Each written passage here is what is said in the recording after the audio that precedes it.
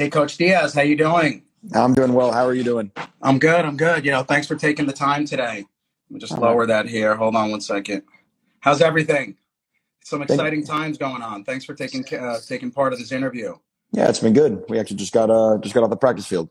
Oh, awesome, awesome. Well, while we have everyone logging on, I'm just going to do a quick introduction for the few people who might not know who you are, but I'm assuming everyone does. Coach Diaz is in his second year as head coach of the Miami Hurricanes. He was the team's defensive coordinator from 2016 to 2018, where he put them into elite defensive status. His resume is obviously very impressive. He's had a bunch of other programs that he's coached at, including Florida State, NC State, Middle Tennessee, Mississippi State, Texas, and Louisiana Tech. He's coached in 18 bowl games, 13-5 record in those bowls, and he's coached numerous All-American players, All-Conference, and obviously NFL players. Very exciting year, off to a 3-0 start. Big win over Florida State, number 8 in the rankings, coming up against number 1 Clemson. So obviously very exciting times, and it's great that you brought back a lot of the swagger and the U. So welcome, and again, thanks for your time. Yeah, this is cool. So excited to be here. Well, wonderful. So tell me a little bit about the team's mentality right now. 3-0, top 10. What's their mentality going into the bye week? How do you keep them focused on Clemson during the bye week? Well, if the focus is really even before we get to Clemson, it's getting the opportunity to play Clemson. If 2020 has taught us anything, it's that we have had to take this whole thing day by day. And you can't worry about next Saturday if we make the wrong choices, today or yesterday or really all week. And so far this week we have done a good job because it's tough. The virus is relentless, and as we've seen, and we just want to have the opportunity to have all the guys. What we know is that this team, when we're all together, we do look like we a pretty good outfit. But that threat to not have us all together exists every week. So we have really been trying to lock in and focus on each day. We kind of have a mantra around here about play the next play, which really just gets us to focus on what's ahead of us right now, and what we did yesterday really doesn't matter, and can't really worry about tomorrow until you get through just today. And that our leadership has really taken a hold of that and done a good job sort of staying focused on it. Got you. Now, talking about COVID, obviously you've heard about the NFL games that have gotten canceled, a couple of college games. What are you guys doing to keep the team safe? What kind of testing, what kind of protocols do you guys have? Well, we test 3 days a week. And we have, it's funny now. We've been living with some of our protocols for so long, you just don't even really notice anymore. But it's changed a lot of what we do. It's changed the ways that we meet. It's changed the way, some of the ways that we practice, some of the drills that we do. There's so many things that we are just trying. We have figured, we looked at it like this. Obviously, football is a contact sport, right? And you can't prevent people being in close proximity with one another when we're practicing or playing football. In all other things that we do, we can prevent people being in close contact with one another, and we can wear masks. So whether that's wearing masks in meetings, in walkthroughs, anytime we have the opportunity to have a mask on, we have a mask on. Everything else that we do where we can't is socially distant. So if we're in the weight room, in the summertime when we were doing conditioning drills, everything was separate in smaller groups for people with, and we went well beyond 6 feet apart from one another. The ball is a ball, right? We got to play football eventually, and we have to understand that. But we did some studies in the summertime and found out that people on a football field are actually not in as close contact with each other as you would think in terms of the amount of time. And to that point, like I said, the credit goes to the players. Our administration has done a great job of presenting the protocols, but ultimately they have got to follow the rules, and they've done a nice job of doing that to this point. How many players have you had test positive? There have not been many. We don't talk in terms of specifics of the number, but we have not had many, and that's been really encouraging, especially since the season started. Yeah. And we all know that, Miami in the summertime, our positivity rates were as high as anywhere in the country. Mm-hmm. And Look, if we'd have had high positivity rates, and I'm talking about high positivity rates, I'm talking about over 5%. If we'd have been over 5%, I'm not sure we'd have gotten this thing off the ground. Yeah. So for our players to keep it where it was in that time, gave everybody confidence that they can do it, because everybody was lining up and saying that they couldn't. Oh, college students, they can't make the right choices. They can't make the right decisions. And I got to give really the credit to Dr. Julio Frank, who insisted that it could be done. He put the trust not just in us as a football program, but the entire student body, that we could have, on campus instruction and learning this fall. And by all accounts, on the dashboard, the entire greater community, it's been really good here. And we've seen the numbers in Dade County go down, down, down. Now the threat, as we know, is because restrictions are going away. Mm-hmm. And so we have got to be still diligent, because, they're starting to open up all the things that were not open. And I'm not getting into whether that's right, wrong, or different, but it does provide a threat to our guys that we've got to be aware of. Yeah, I mean, it's amazing leadership. You're right in terms of President Frank, yourself, keeping the team healthy, keeping you guys practicing. What about flying and accommodations? Is it the same as before, or are you guys taking extra precautions when you travel and where your accommodations are? Yeah, so there are some differences in how we do that. We go to the hotel, like for home games, we go to the hotel earlier than we did in the past. That's really the only time we can bubble up, to use more the NBA term.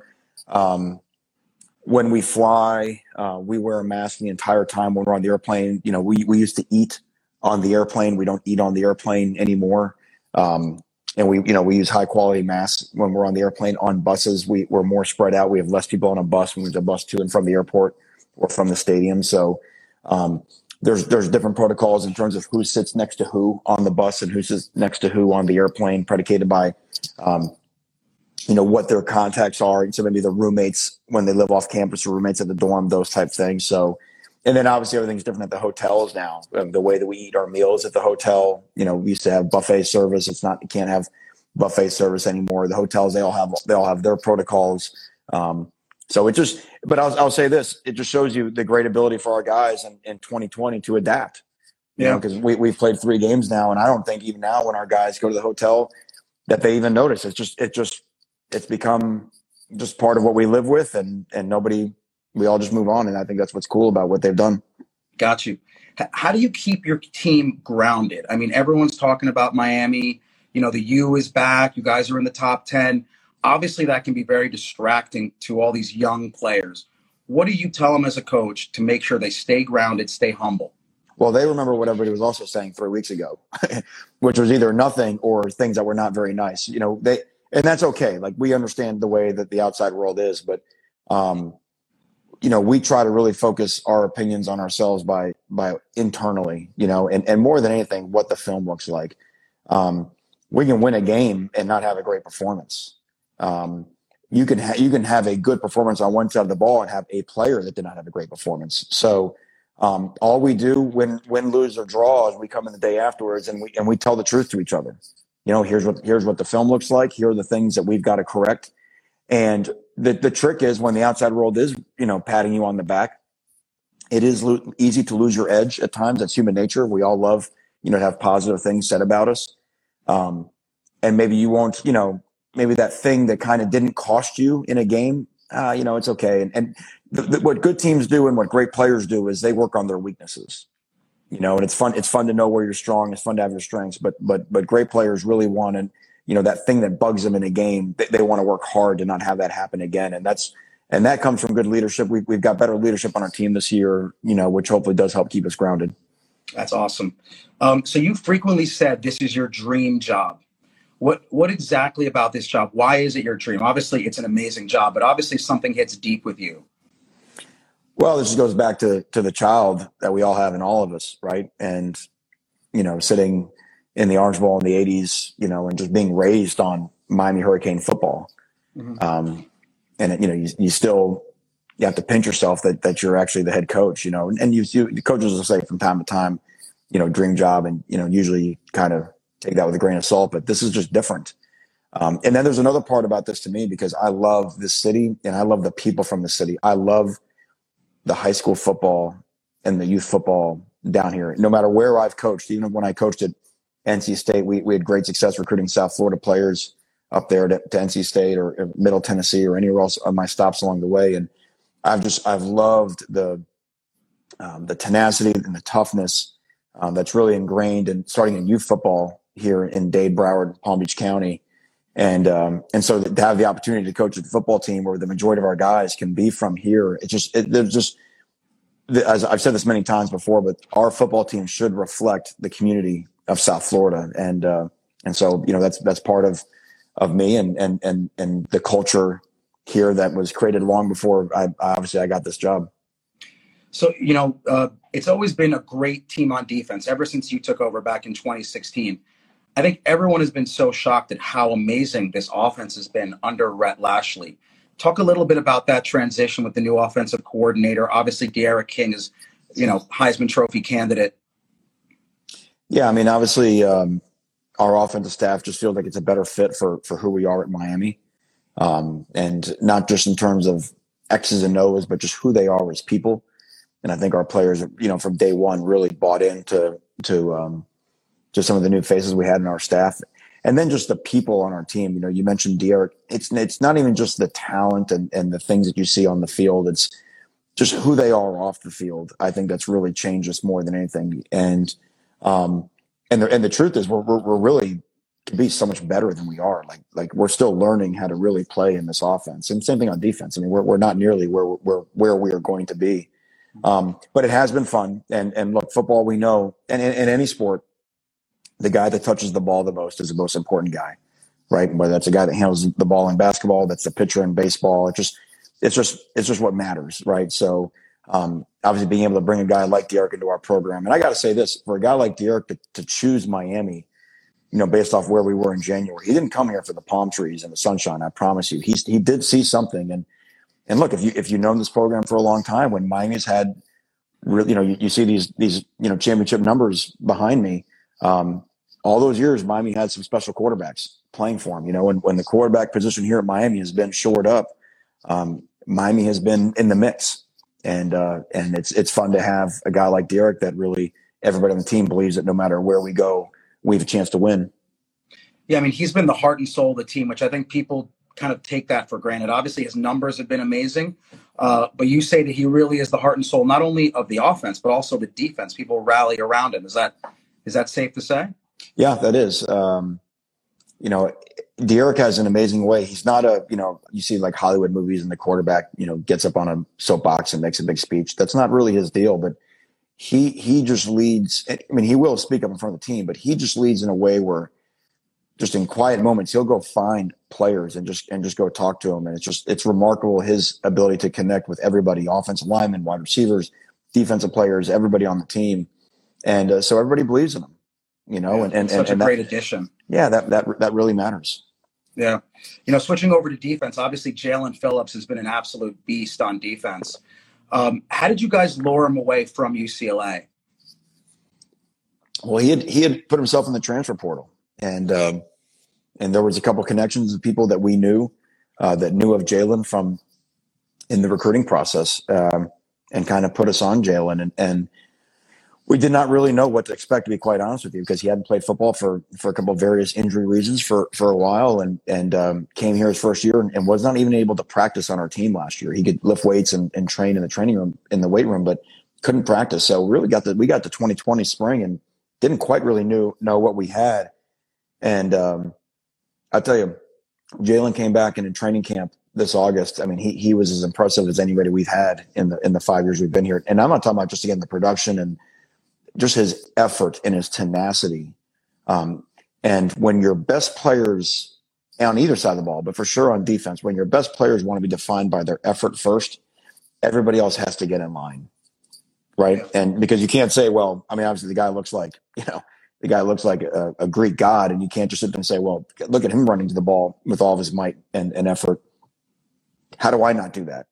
And our best defenses at Miami in the last 5 years have had that. They've had, great leadership from our big guys, especially up front. I think we missed that a little bit a year ago, but this year our defensive line's doing a much better job of leading with their effort, and everybody else falls in line. Yeah, I mean, it seems like the defense has really come together. Obviously, Bubba Bolden's been amazing. I mean, I could go on and on with Al Blades Jr. I mean, it's just a very cohesive unit. Staying on the defensive side, obviously, arguably your best player, Greg Rousseau, who was going to be a top 10 NFL pick, he opted out. Obviously, his prerogative. How did that conversation go? It was really quite simple because he called and we had conversations with him, and because he was really back and forth on what he wanted to do, and he made his mind up, and he said, Coach, I said I'm gonna opt out, and basically we just said, Greg, we support you, and the first thing I told him, I said, make sure that in this year with so much of school being online, I said, Greg, the first thing you need to do is you need to enroll for as many classes as you can this semester, because you need to get as close to graduation as you can. It'll never be easier, because he was going to, I think, Pensacola to train or somewhere. I said, it'll never be easier to get closer to your degree than it is now, because you don't need to be in a classroom to get the credits that you need.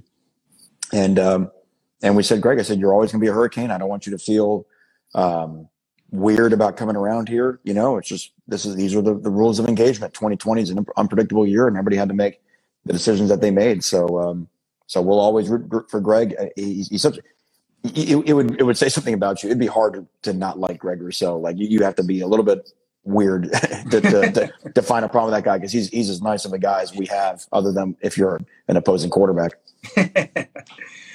So we're going to talk a little bit about the turnover chain, which I got here for myself. So how did that start? Just give a little background. Who started the turnover chain? How much does your team feed off of it? Because it's impressive to see the energy that comes after a turnover, and how many teams have tried to kind of copy it, but those fall short. Right. Well, we weren't the first ones to have, a turnover prop. There were schools in 2016 that were doing different things. And so going in 2016, we did a lot of really good things on defense. One thing we did not do really well was we didn't force a lot of turnovers. And so that offseason, we were like, well, what can we do for incentive, right, to try to, get some more turnovers? And we want to do something, but it had to be Miami. And I can't remember, we were all throwing out different ideas around, and somebody in the room was like, well, what about a Cuban link? And half the room didn't know what a Cuban link was. I think they thought it was like a sausage, And then once we saw like a mock-up of what it could look like, it was like, oh, this is absolutely the thing it has to be. Now, the irony is we didn't see it until the day before the first game when we played with Phil Cookman in the opener that year. And we didn't even show the players the chain. And then it just happened that, well, actually, we didn't get a turnover the first 3 quarters of that first game. I'm like, we bought this beautiful chain. No one knows about it, and it's not even going to see the light of day. It's pretty depressing. But then it finally did. Malik Young was the first ever wearer of the turnover chain. And then it was just funny that's the year we started off 10-0. It just kind of took on a life of its own. And it has been fun. I do think, to your point, it has been a thing that has spurred our team on with great energy. It is a team thing. It's not something where we celebrate together. We celebrate on our sideline. It's not a taunting thing to the other team. And it's something that, you just see. Look, I went to the Super Bowl back in February, the Chiefs and the Niners, and I'm walking around the stadium before the game. Half the freaking people there had a chain with either the Niners or the Chiefs logo on it, and it's just like, this thing started here. And that's why people are always like, well, you guys going to keep doing the chain? It's like, we got the best thing in football. Why would we ever get rid of this tradition? So we try to change it up every year. I've liked them all. I like this year's version, but the big thing is our kids understand that turnovers win games. It's number one on our plan to win. It's a big deal. Now, during the week, we don't ever talk about the turnover chain. No one ever sees it. It's not around. It vanishes. It goes away into its little secret hiding place, and it just comes out on game days. That's awesome. And, along those lines, people talk about the U in football as being a culture. It's not just the quality of the team, but it's really a culture. And I think a lot of people kind of want to know a little bit about that. How would you summarize the U culture as the head coach? Like, what does that mean to you? Well, it means competition. I mean, that's really it. It's toughness and competition. And competition, you really can't truly have until you recruit to the point where everybody on the field is concerned about their starting place. That's just the reality. And that's what all the great Miami teams had in the past. They had guys that were fierce competitors and had to prove themselves right out that window on Green Tree practice field. And if it didn't happen there, it wasn't going to happen in the Orange Bowl or on the road or wherever it was. But the reason why they looked the way they looked on Saturdays is because they knew that if they could survive on Green Tree, Usually whatever's running out of that tunnel against them on Saturday wouldn't be as tough as what happened in that practice. We're not there yet. No matter what our ranking is and what our record is, we're still away from that. We're recruiting towards that, where no player can ever be complacent and feel like his job is just assumed. We do have that at some positions, but not nearly enough. And that really is the goal of our program, is to continue to recruit guys that want that. And so I'll give you a great example, like our two young running backs. Donald Chaney was the best running back in Dade County. Jalen Knighton was the best running back in Broward County. And Donald Chaney committed to us early, never wavered, which was awesome. Jalen Knighton was committed to another school, wanted to come to Miami, even though we had Donald Chaney. And Donald Chaney wanted him to come, and they wanted to play together because they wanted to push each other to make each other not just really good, they wanted to be great. And then, by the way, they have both pushed Cam Harris to be the best version of Cam Harris we've ever seen. That, to me, is what Miami had. So you just see it in that position room where it's like, hey, you have three guys that on any given play can go all the way. You've already seen that this year. And I think the reason why they're playing at a high level is because they have each other. And if we can get that, I like the way we're recruiting. It all starts with recruiting. And if we can continue to do that, that's really what builds the team the way that everybody remembers. So, focusing on recruiting, Florida has arguably the best high school football talent in the country, along with Texas, along with California. And over the last 2 decades, I think Miami's taken a lot of heat for not being able to capitalize on the local talent. It seems like you're changing that. People were commenting on local talent going to Alabama, going to LSU, leaving the state in general. How have you kept that local talent? How are you more aggressive about keeping those people? Just like you said, homegrown, best running back in Dade, best running back in Broward. How do you keep that local talent? Well, first, recruiting is a relationship business, and we did retool our recruiting department, and I do think that has paid us some dividends. I think those guys are doing a great job, and the staff who you have on your staff. I think the changes that we made on our staff, haven't just helped us in terms of the football here in the building, but their connections as recruiters, I think, has definitely helped. We will never bat 1,000 in terms of getting all the home talent to stay. There's too much of it, to be quite honest. And the important note here is that recruiting is not like what it was in the 80s and 90s. The game has changed.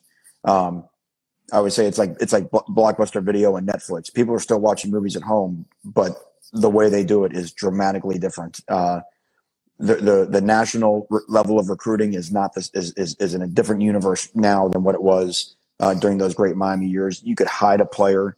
There were more secrets in recruiting back then than there were now. The calendar was different. There were players we were recruiting at NC State that no one ever really knew about, that might commit to Miami the weekend before signing day. Now those guys are getting recruited for 2.5 years. The recruiting has become almost a 3-year process, sophomore, junior, senior year. So it's a different game than what it was back then. But it's still, at its essence, comes down to relationships and people, and you got to have the right people, and then we got to put a product on the field that people want to come play for. That's part of our responsibility as well, and all of that is a process.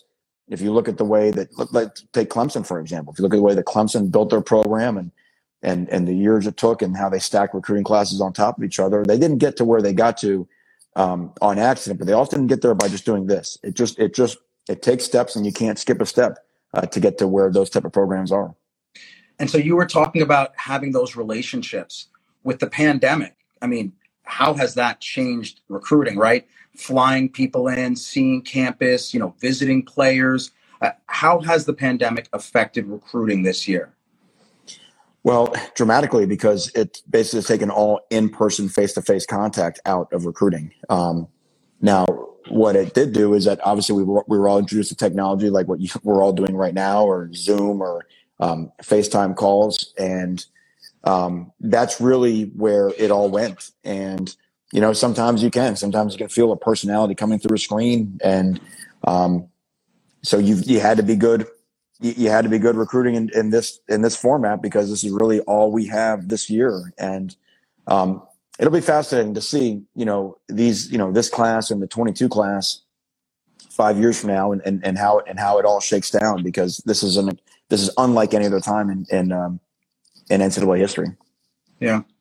It's, you know, I mean, now that you guys are you know, top 10, there's such an energy here in South Florida and also at UM.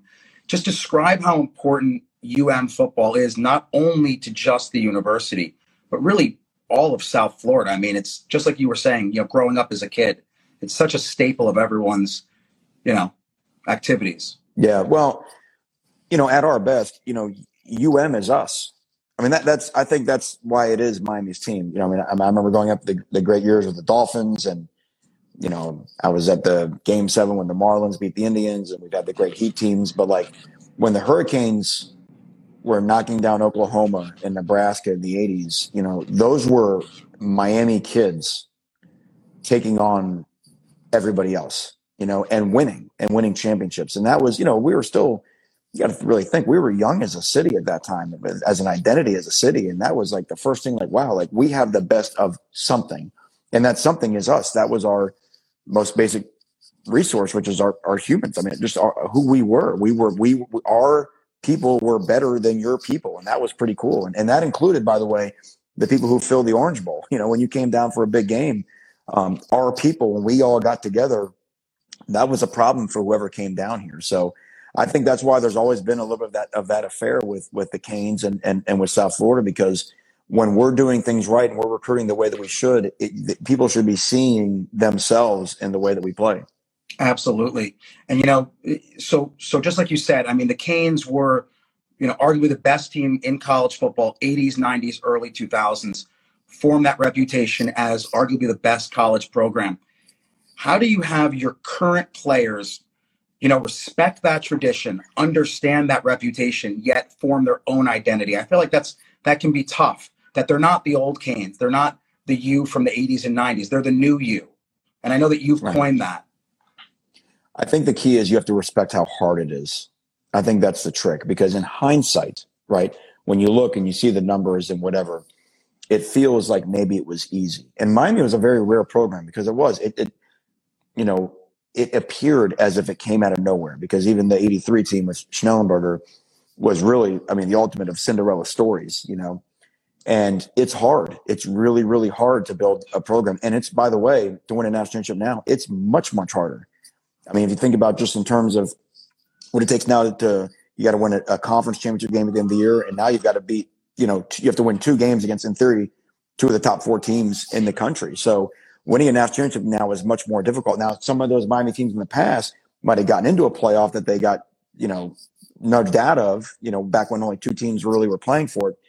But I think that's the whole point. I think you just respect how difficult it is and how much work it takes, and just not run from that, you know. And our players on this team, they've done a good job of that so far. Yeah. Listen, we're going to wrap it up. I know you're super busy. All I can say is thank you for your time. Super exciting, you know, time here in South Florida. You know, 3-0, top 10, Clemson coming up. Obviously rooting for you. So we'll see you later. Okay, Coach. Thanks for all you do. All right. Really appreciate it. Thanks for having me on. This was fun. Okay. All right. Take care. Be well.